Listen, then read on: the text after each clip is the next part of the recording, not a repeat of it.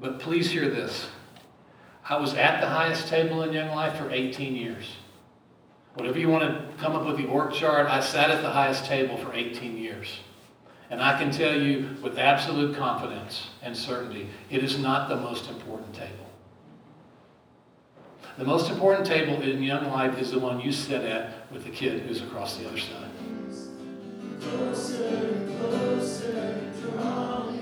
Well, this is talk number 2 of John Vickery speaking to the Palmetto Region Young Life staff, and this one has some nuggets. So good. So sit back, enjoy. Here's John Vickery. I want to just begin by saying thank you for that entertainment you all gave us. And more importantly, thank you for your ministry to us. And I feel like we just got here. If it feels the way to you, that's probably because we just got here. But thanks for your ministry to us. Some of you have said to us, thanks for coming, thanks for saying yes. You have no idea. We go home much more full than any of you. Just by being with you and knowing that the future of Young Life in the Palmetto region is really in good hands. And you have no idea that you are the answer to prayers that people have prayed for decades. For decades, literally. That God would raise that you're doing Young Life in places that they wouldn't have Young Life 2 or 5 or 10 or 20 years ago. And you're reaching kids that nobody was reaching months ago. So again, you're a gift to us and have been a great encouragement to us. I wanted to introduce my family. I have a picture of them. This is my family. On the left is our daughter-in-law Mish holding Charlie. That's John Charles Vickery, the 5th John C. In a row. So I'm pretty fond of that little boy. Oldest son JC. That'd be me holding Ellie. Ellie's our almost 5-year-old granddaughter, the daughter of JC and Mish. Carol, looking beautiful. Reagan and Clark, our youngest son, and his wife live in Knoxville. And then some of you know Michael and Banner, and their daughter Briggs. Hey, if you don't know this, you will one day, but grandparenting is a great gig. Here's the difference. You can turn that off, thanks. When you're a parent, you have kids, if you're like us, your kids have those moments when they just have meltdowns. You know, it's like they're just possessed, and they're screaming and hollering and yelling, and it's always out in public. And you're as a parent thinking, I'm the worst parent on the planet. And they're going to be in therapy their whole life. It's just going to be awful. You just play all these scenarios. As a grandparent, when they do that, you get your camera out and you take a picture and go, look how cute that is. It's just totally different. It doesn't affect you like that. I want to thank you for you and the people you represent and the ministry you have to children of people on staff. Our boys all grew up in Young Life, and I wouldn't trade 1 second of it. What they got to experience at camps and primarily got to experience from people like you. They got to grow up around people like you. And there's a stage in a kid's life when they don't listen to parents anymore. Some of us were talking about 15-year-olds, like our relationship is changing. Like, yeah, he's 15. And in those moments as a parent, you pray desperately, God, send somebody else to let them know they're loved, to let them know, like PJ just said, as a parent, you have no idea what it means for you to love our children. And so some of you loved Michael when he was in Charlotte. For Justin and Ashley and those of you that helped shape and form and encourage him, you have no idea. It's a priceless gift to parents who pray. And so you've helped form not just our kids, but lots of other kids. And don't miss what you're doing for each other's kids as you just love and model to them what it looks like to follow Jesus.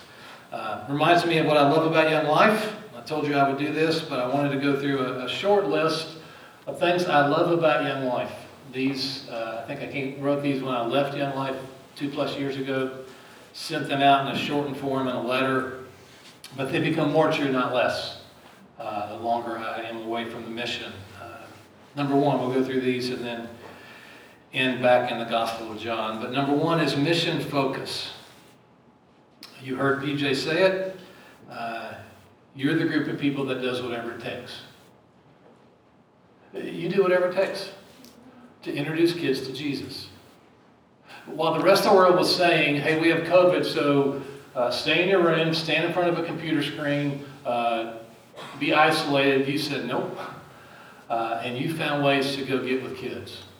Mask or no mask, social distance or not. You've gone through all kinds of effort to make sure kids don't lose an opportunity to hear about Jesus. The things we do for kids, who else does this?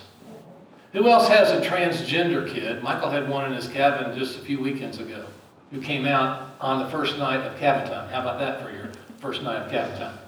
I want everybody to call him Nancy from there forward. Like, what do you do with that? Most people would be appalled by that. Most people would shame that kid, not you. You enter in and you love them and you walk with them. You find a way for them to be at camp.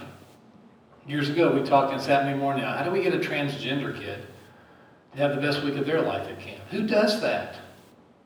Who sees teen moms not as someone who deserve what they got, but deserves to know how much they're loved? And you enter in and you go through great pain and great sacrifice and great cost, and you walk with those girls when the rest of the world just shuns them and shames them. Who does that? Who builds a camp so that kids in wheelchairs can go into a swimming pool? Like, who thinks that way? You do. Who goes after brown kids and black kids and white kids and rich kids and poor kids? You do. This is a rare group right here. And there's just mission focus of Young Life that is pure and just, I pray you would preserve it. Number 2, I love Young Life because it's the place where God reminded me that He calls inadequate people to do impossible things. Young Life was the place that God reminded me how much I need Jesus. 22, 28, 35, 42, 58. Those aren't lottery numbers. You want to try them? Good luck. Let me know if you win. Those are the ages at which Young Life asked me to take on a position, and also the ages at which I felt very inadequate to do it. I was too young. I was too unprepared. I was too overwhelmed. I was too insecure. And yet Young Life at 22, 28, 35, 42, 58 kept saying, no, we want you to do this next role. And I thought at the time, okay, God's calling me, Young Life's calling me because these kids need Jesus. This part of the country needs Jesus. These staff need Jesus. What I look back now on and realize is, no, it's because I needed Jesus. It was His way to put me in a place that made me realize I can't do this without Him. You ever feel like that in your job? Like, if they knew how insecure I feel, if they knew how inadequate I feel, if they knew how scared I am to do this, they would never have hired me. And yet God goes, no, you're exactly where I want you to be. It's Peter on the water, Lord, save me. You're right where God wants you. If you feel inadequate and overwhelmed, welcome to the people of God. That's who He calls. He always calls inadequate people to do impossible things over and over. That's why so many years it feels like we barely made it. Ever wonder why that is? I don't remember any years where we had too much money, too many leaders, and too many kids coming. Never. So it didn't make us do it, it made us pray. I've said it before, but ministry without prayer is the highest form of arrogance. To think we can do ministry without God showing up is arrogance at its highest level. And so when God puts you in that place where you go, I don't think I can do this, you're in a good place. Because you have nowhere else to look but up and cry out. Number 3, because Young Life for me was a laboratory for servant leadership. It's this upside down model of leadership. I was concerned in my last couple of years, and my guess it's still true, but the number of times I heard people say, I just would love to be at the table one day. And I know what that means. It means I want to be at the highest table in Young Life. And I'm thrilled that Young Life is taking seriously what it means for us to be diverse mission. And I hope and pray with you that there is diversity at the highest tables of Young Life. That there are women and men and people of color, and they represent and reflect all of the ministry we're doing out there across the world. We have hoped and prayed for that for decades, and it feels like we're moving toward that in an incredible way. And I'm so proud of the mission and all of you who are a part of that. But please hear this. I was at the highest table in Young Life for 18 years. Whatever you want to come up with the org chart, I sat at the highest table for 18 years. And I can tell you with absolute confidence and certainty, it is not the most important table. The most important table in Young Life is the one you sit at with the kid who's across the other side. The most important table in Young Life is that McDonald's table or Chick-fil-A table or cafeteria table where you're sitting one-on-one with the kid. Maybe they just came to club for the first time. You know these kind of interactions. And you're talking to them and they say, hey man, I really liked your sermon. You go, it's not really a sermon. My mom sent a text to Carol yesterday afternoon saying, just tell John I prayed for his speech. Well, not a speech, but the kid goes, I really liked your sermon. And they go, I'm not very religious. And most people would kind of go, oh, crud. You go, oh, great. It's that table that's the most important table. And the highest levels of Young Life, those tables, they exist to serve you and to serve your leaders. If that ever gets turned around, then we've got it all wrong. Because Jesus' model was, I didn't come to be served, but to serve. And give my life as a ransom for many. The only table he invites us to has bread to represent his broken body and wine to represent the blood he shed. The cost of our ransom. That's the table we get to be invited to. Number 4, what I love, and by the way, your job, your role, your responsibility when it comes to the highest tables in Young Life is pray for those people. Pray for those people. Pray for Ashley and pray for Mark. Pray for James and Marisol Rockwell. Pray for Wiley and Joe Lynn Scott. Pray for Newt and Susan Crenshaw. They have really hard jobs. It's gotten much, much harder in the last few years. Ashley's job is one of the hardest jobs in Young Life. And she carries a weight that you cannot appreciate. And she carries it because she doesn't want it to land on you. And so pray for all those people in leadership that they would remember why God called them. And they wouldn't lose their first love. Number 4, what I love about Young Life is the joy of Young Life. I mean humor. Young Life does humor like nobody else. But I mean more than humor. I mean this depth of joy, this deep joy that you have. All our boys are really competitive. We have 3 boys, all really competitive. Carol's not competitive. There were so many times we'd get in the middle of some game or competition, and she would look at me like, what is wrong with y'all? But we're just real competitive. Michael, who some of you know on staff now, as competitive as any of them. He got that from me, not from her. And so when he was growing up in high school, he would have these just bursts of rage, meltdowns because something didn't go his way in sports. It happened mostly in playing basketball for YMCA Basketball League. Again, put that in context. That's not a big deal. YMCA basketball, right? And Michael would just lose it. He would blow up. He would slam the ball down. He would get technical fouls over and over. And as a parent, you're watching from the stands and you think, you can see it coming. You can see, okay, he's starting to get mad. I can tell what's about to happen. So we talked one day and he hated it when it happened. And I said, okay, can I help you with this? Like, what if we had a code word? That's just my way of saying, you're about to blow a fuse, don't let it happen. So we came up with this word. When I would say it from the stands, would be my way of saying, take a deep breath, don't lose your cool. And the word we had was badonkey donk. I don't know why we chose that word, but in the middle of a basketball game at the YMCA, suddenly I would go, badonkey donk. And people would go, what? And Michael he wouldn't want to smile, but he couldn't help himself. He just got and so just a way of hey, enjoy the game. Our boys got tired of me saying, why do we play? They would go, to have fun. Are you having fun doing Young Life? Are you enjoying your job? I mean more than just skits and games. I mean deep joy. If your job's not joyful, what kind of gospel are you communicating? You should be the most joy. We just sang it. You should be the most joy-filled people on the planet. Don't let all the other stuff rob you of your joy. Anthony Reid said it. Don't let the devil rob you of your joy. Number 5, relationships. We're a relational ministry, but yet what I've found is sometimes we're not good at relationships with each other. You can enter a room like this and feel very lonely.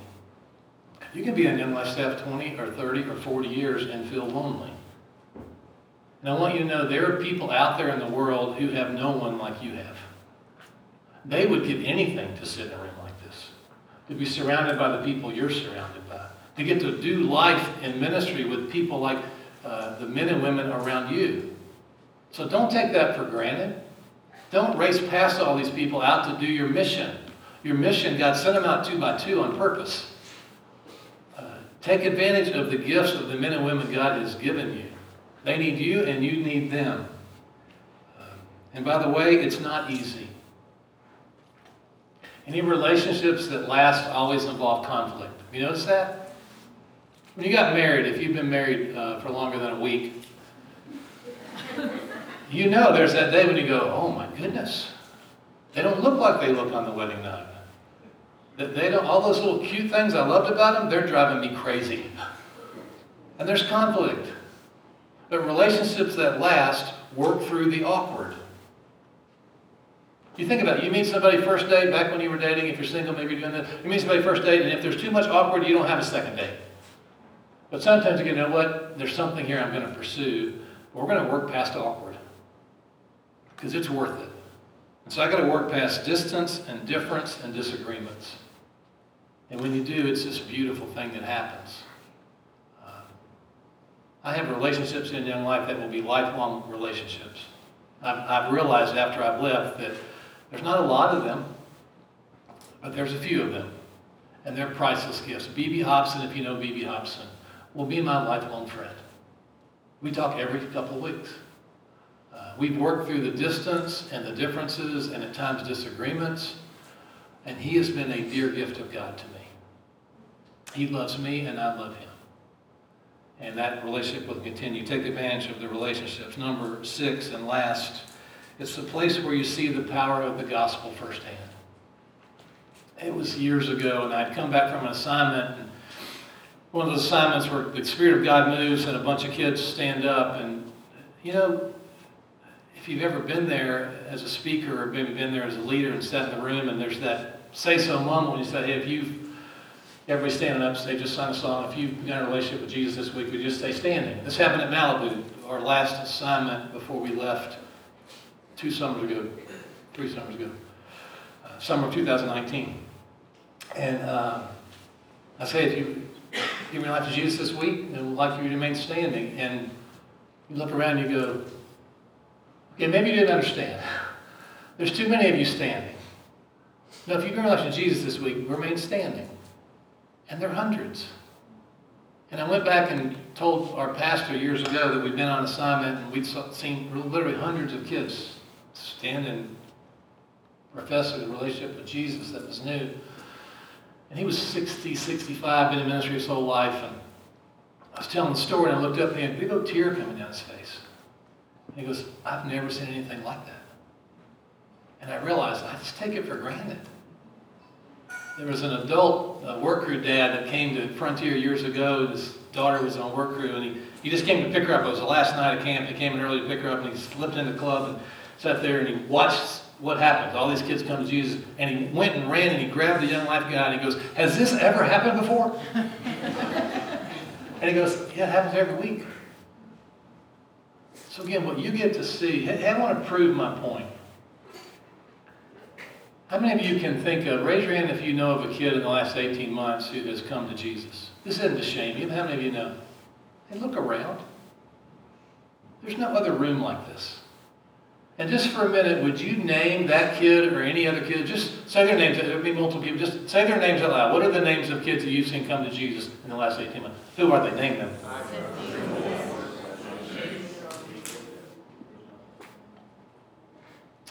And now name kids that you're praying would come to Jesus in this coming year. Just name them. Well, who are they? Who gets to do this? Who gets to watch God raise kids from death to life? See, what you get to be a part of is proof that Jesus is risen. That he's alive.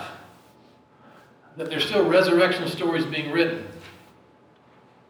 So I want to look at this last one in the Gospel of John. There are 4 of them, as I said. First one is his appearance to Mary. We looked at it yesterday afternoon, and The second one, you can go back and read it. You know the story, but the disciples are huddled together in the room when the doors are closed, and they're afraid that they're going to die too. And Jesus shows up. He comes through the doors, shows up, and he says, "Peace be with you." And then a week later, the third resurrection appearance in John is the same setting. The disciples are back together again a week later, except Thomas is there. And it's when he interacts with Thomas. And Thomas has said, "Unless I see for myself, I'm not going to believe." And Jesus says, "Bring your finger over here." And Thomas sees and believes. You would think after those two resurrection appearances, when Jesus literally walks through the walls and proves he is risen and alive, that the disciples would be out there doing ministry, wouldn't you? That they've seen him, they know him, he's alive. He's called them to now go. He said, "Just as the Father sent me, now I'm sending you." That they would be out doing ministry. That's not where you find them. Hey, in just a second, who would read John 21, 1 through 6a, just the first sentence in verse 6. John 21, 1 through 6a, thank you. And in a minute, who will read John 21, 6b through 11. John 21, 6b through 11.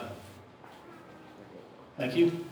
And John 21, 12 through 14. Who would read that in a minute? Thank you. And then, Courtney, would you read Luke 5, 4 through 8 in just a second? Okay? So, they've seen Jesus twice. He's alive. They know it. You would think they'd be out doing ministry. Watch where you find them. John 21, 1 through 6a. Afterward, Jesus appeared again to his disciples out of the Sea of Galilee. It happened this way. Simon Peter, Thomas, Nathanael, Cana of Galilee, the sons of Zebedee, and two other disciples were together. "We're going out to fish," Simon Peter told them. They said, "We'll go with you." So they went out, got into the boat, but that night they caught nothing. Early in the morning, Jesus stood on that shore, but the disciples did not realize that it was Jesus. He called out to them, "Friends, haven't you any fish?" "No," they answered. He said, "Throw your net on the right side of the boat, and you will find it." Two resurrection appearances of Jesus to the disciples, and where do you find them? They're fishing. They're not doing ministry. Peter says, "I'm going fishing. I don't know what to do. I'm just going to go back and do what I know." You feel like that in the last year and a half? I don't know what to do. I'm just going to go do what I know. And again, they're out fishing. The disciples come with them because Peter has that kind of influence. And by the way, it was one of those fishing trips where they catch nothing. One thing worse than having a fishing trip when you catch nothing is coming in and someone saying, "Hey, did you catch anything?" And suddenly that's when Jesus shows up. It's not where we expect Jesus to show up, is it? We expect him to show up in a temple or a sanctuary or a worship place. He shows up out on a lake while they're fishing. They're just doing what they know to do. I hope for you, you're shocked, surprised, disrupted by Jesus showing up while you just do what you know to do. He shows up every day, not just Sundays in a temple or a worship sanctuary. He shows up out on a lake when they're fishing. And he asks them the question. The question is, the way it's written in Greek, means he knows the answer. You haven't caught any fish, have you? He knows. Again, it's horrible when you're fishing and someone says, "Have you caught anything?" My uncle, who was a big-time fisherman, sort of taught me to fish. When we would be out, when people would ask him, he goes, "Yeah, if we catch one more, we'll have one." It's no fun to fish and not catch anything. What's even worse is when the person gives you a tip about how to catch them. "Hey, you should have used this bait. We just killed them over here off that little point, and we use this particular bait." Jesus does sort of the same thing. He goes, "Hey, throw your nets out to the other side." I'm sure they're going, "Are you kidding me? You stick to preaching, we'll stick to fishing." Why would they listen to him? In that moment, why would they pay attention to what Jesus tells them? Well, they don't even know it's Jesus yet. You think they're having deja vu? This has happened before. We'll look at it in a minute. They may be remembering, yeah, there was another time that we were told to throw our nets out. And remember what happened then? Maybe they're thinking, I think I've heard that voice before. And now watch what happens next. John 21, 6b through 11. So they cast it, and now they were not able to haul it in because of the quantity of fish. That disciple who Jesus loved therefore said to Peter, "It is the Lord." When Simon Peter heard that was the Lord, he put on his outer garment, for he had stripped for work, and threw himself into the sea. The other disciples came in the boat, dragging the net full of fish, for they were not far from the land, but about 100 yards off. When they got out on the land, they saw a charcoal fire in place, with fish laid on it, and bread. And Jesus said to them, "Bring some of the fish that you have just caught." So Simon Peter went aboard, and hauled the net ashore, full of large fish, 153 of them. And although there were so many, the net was not torn. It's the disciple whom Jesus loved who recognizes Jesus first. And what does he say when he recognizes Jesus? It's the Lord. And who's impacted by his acknowledgement that he's seen and recognizes Jesus? Peter. Is it possible that there are people sitting next to you this morning or live next to you back home who are waiting for you to go, "It's the Lord"? They can't see him. They are lost in their own. Remember what Peter had just done? He just denied Christ 3 times. We'll talk about that in a minute. But when John goes, "It's the Lord," it's Peter and he is off and running. What if the people that most need to know when you see Jesus are right next to you, in the boat with you, doing ministry with you? Don't miss opportunities to speak up when you see Jesus. It's the Lord. And what does Peter do? Before he jumps in the water, what does he do?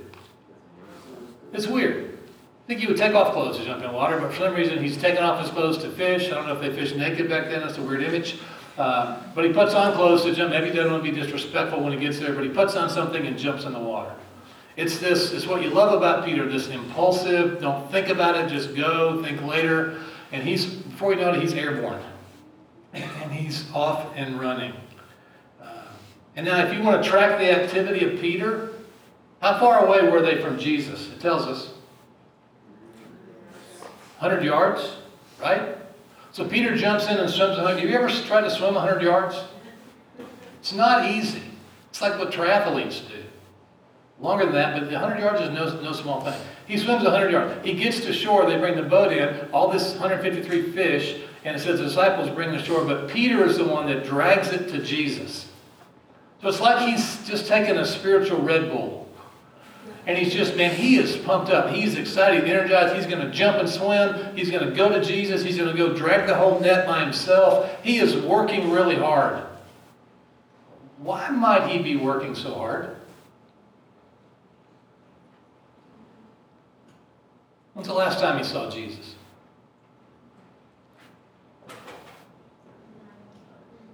When he denied him, right? The last time he was around a fire was when the teenage girl said, "Aren't you one of them?" And he says, no, and then he calls down curses on himself and says no a third time. The last time he sees Jesus with fish and bread, he fed 5,000 people. The last time he saw Jesus with bread, he was saying, "My body's going to be broken. Take this in remembrance of me." He has failed Jesus miserably. And you just wonder if he's trying to prove himself. Trying to recover and redeem and get back what he's lost. He just wants to let Jesus know, "Man, I'm committed. I mean it." But it looks like a triathlon. And Jesus says, "Come have breakfast." Listen to how that scene happens.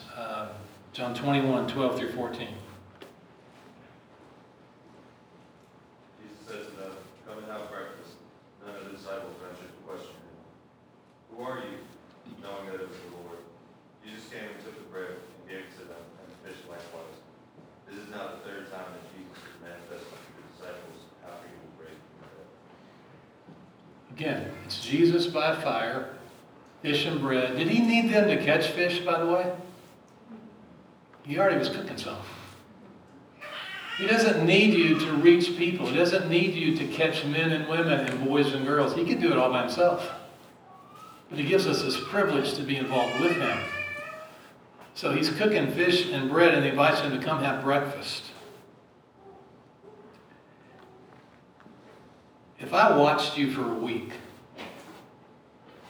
would your spiritual life and ministry life look like a triathlon or a quiet breakfast with Jesus? How much are you trying to prove that you were a good choice about young life? At all those ages that I mentioned, every time I tried to prove myself. I felt too young, I felt too inadequate, but I was going to prove, good choice. And so I worked really hard. And if you're a staff associate or if you've been on staff 20 or 30 years, there's still this sense of, I got to prove myself. How much of our working is to make sure someone goes, gosh, you're really good. You're a good choice. You're a good young life staff person. I'm glad they hired you. How much of it isn't to prove to Jesus, to overcome our own sin, to overcome all the stuff that reasons we doubt and reasons we have failed him miserably. And we just want to make sure he knows we're all in. We're going to do it better this time. We're just working really hard. Or how much of it is this quiet breakfast with Jesus? For too much of my 40 years, I hate to admit that it was my own efforts and my own work. And Jesus kept saying, just come have breakfast. You ever been at a restaurant and just observe people? Watch couples at a restaurant together? If you're like me, it's a little disappointing. There's usually one of them, at least one on a phone. Maybe one on a phone, the other looking really perturbed that the other's on the phone. Maybe, I'm not trying to meddle, but maybe you've been at that dinner yourself. Or sometimes both are on phones. And you just watch and you think, they don't ever say a word to each other. They're just eating, but there's nothing intimate about that. And then there's that rare moment that you see a couple and and you can tell they are into each other big time. And they're leaning in and they're lost in conversation and you can tell there's something happening here that is rare and intimate and you almost don't want to look. It's a little too holy. It's an older couple, it's especially that way. If I looked in on your time with Jesus, what would I see? Would I see you on your phone? Would I see you taking notes for your campaigner lesson or your next gen life talk? Would I see you doing your best to kind of check it off and do all the routine and go through the motions? I hate to admit that there are a whole lot of times that I'm afraid the Lord would have said to me, when you're done with your quiet time, I'd love to have some time with you. How sad is that? That it's a duty, it's an obligation, it's a ministry preparation. It's something I'm doing because I'm supposed to do it. It's to prepare for what's coming next. And Jesus goes, I just want to have breakfast. Come have breakfast. It's this picture of Peter. Peter gets a bad rap, by the way. He's impulsive, he's a coward, he tries too hard. But this scene makes me want to be more like him. Just this image of Peter being airborne. Spontaneous, impulsive, heart-driven. I want to be more like that. Again, for Peter, he had to remember back to the time this happened before. Courtney, read Luke 5, 4 through 8. See what sounds familiar and what is absolutely different. And when he had finished speaking, he said to Simon, "Put out into the deep and let down your nets for a catch." And Simon answered, "Master, we toiled all night and took nothing, but at your word I will let down the nets." And when they had done this, they enclosed a large number of fish, and their nets were breaking. They signaled to their partners in the other boat to come and help them. And they came and filled both the boats, so that they began to sink. But when Simon Peter saw it, he fell down at Jesus' knees, saying, "Depart from me, for I am a sinful man, O Lord." So similar. You've seen The Chosen. It's this incredible scene. But so familiar. It's the same kind of thing. Throw your nets out. They catch so many fish they can't haul them all in. Peter's response the first time it happened, what was it? Depart from me, Lord, I'm a sinful man. He was so overwhelmed and overcome by his sin, he said, Jesus, get away from me. Now, 2-3 years later, his response is he's airborne. He couldn't help himself. He's jumping and going to Jesus. What if maturity isn't we're less aware of our sin? What if it's that we just go to Jesus more quickly with it? What if that's the sign of maturity? If you watched the Olympics last summer, the star of the Olympics was Caleb Dressel. He won 5 gold medals. The search staff guy back home that I work with is 60 years old, was an Olympic swimmer in 1984. He won a gold and silver medal in doing the backstroke.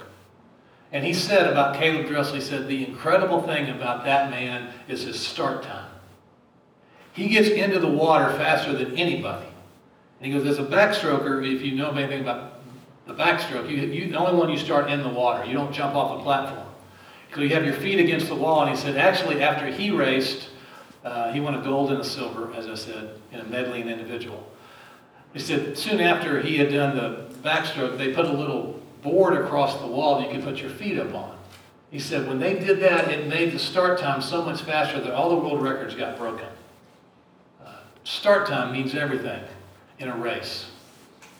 Here's what I'm hoping and praying for you. That it's a record-breaking year for you. Not just the kids and numbers and kids to camp and all those kind of things, but your start times are better than ever. When you hear the voice of Jesus, you're airborne faster.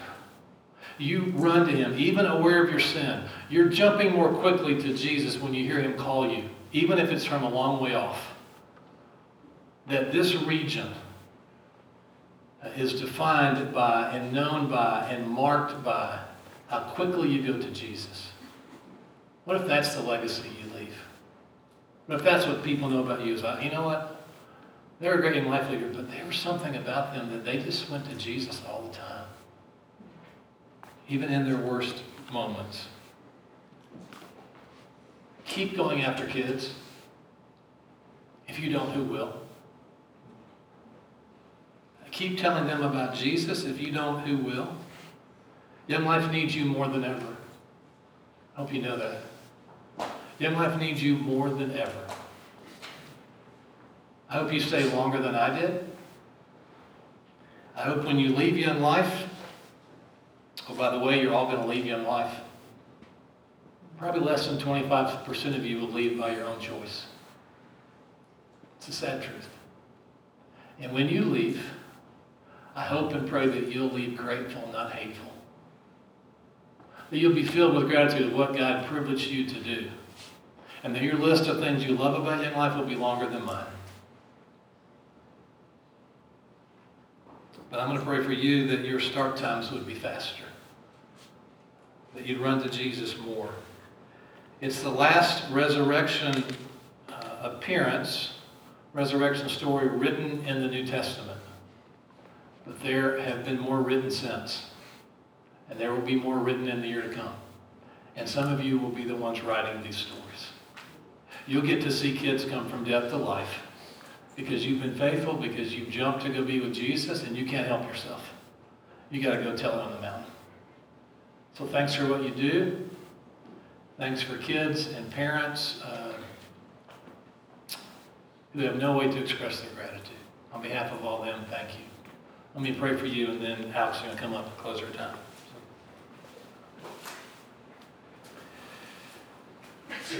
Receive this as the benediction. Now to him who's able to do exceeding abundantly above all that you ask or imagine. In the church and in Christ Jesus in the Palmetto region, to him be glory forever and ever. Amen.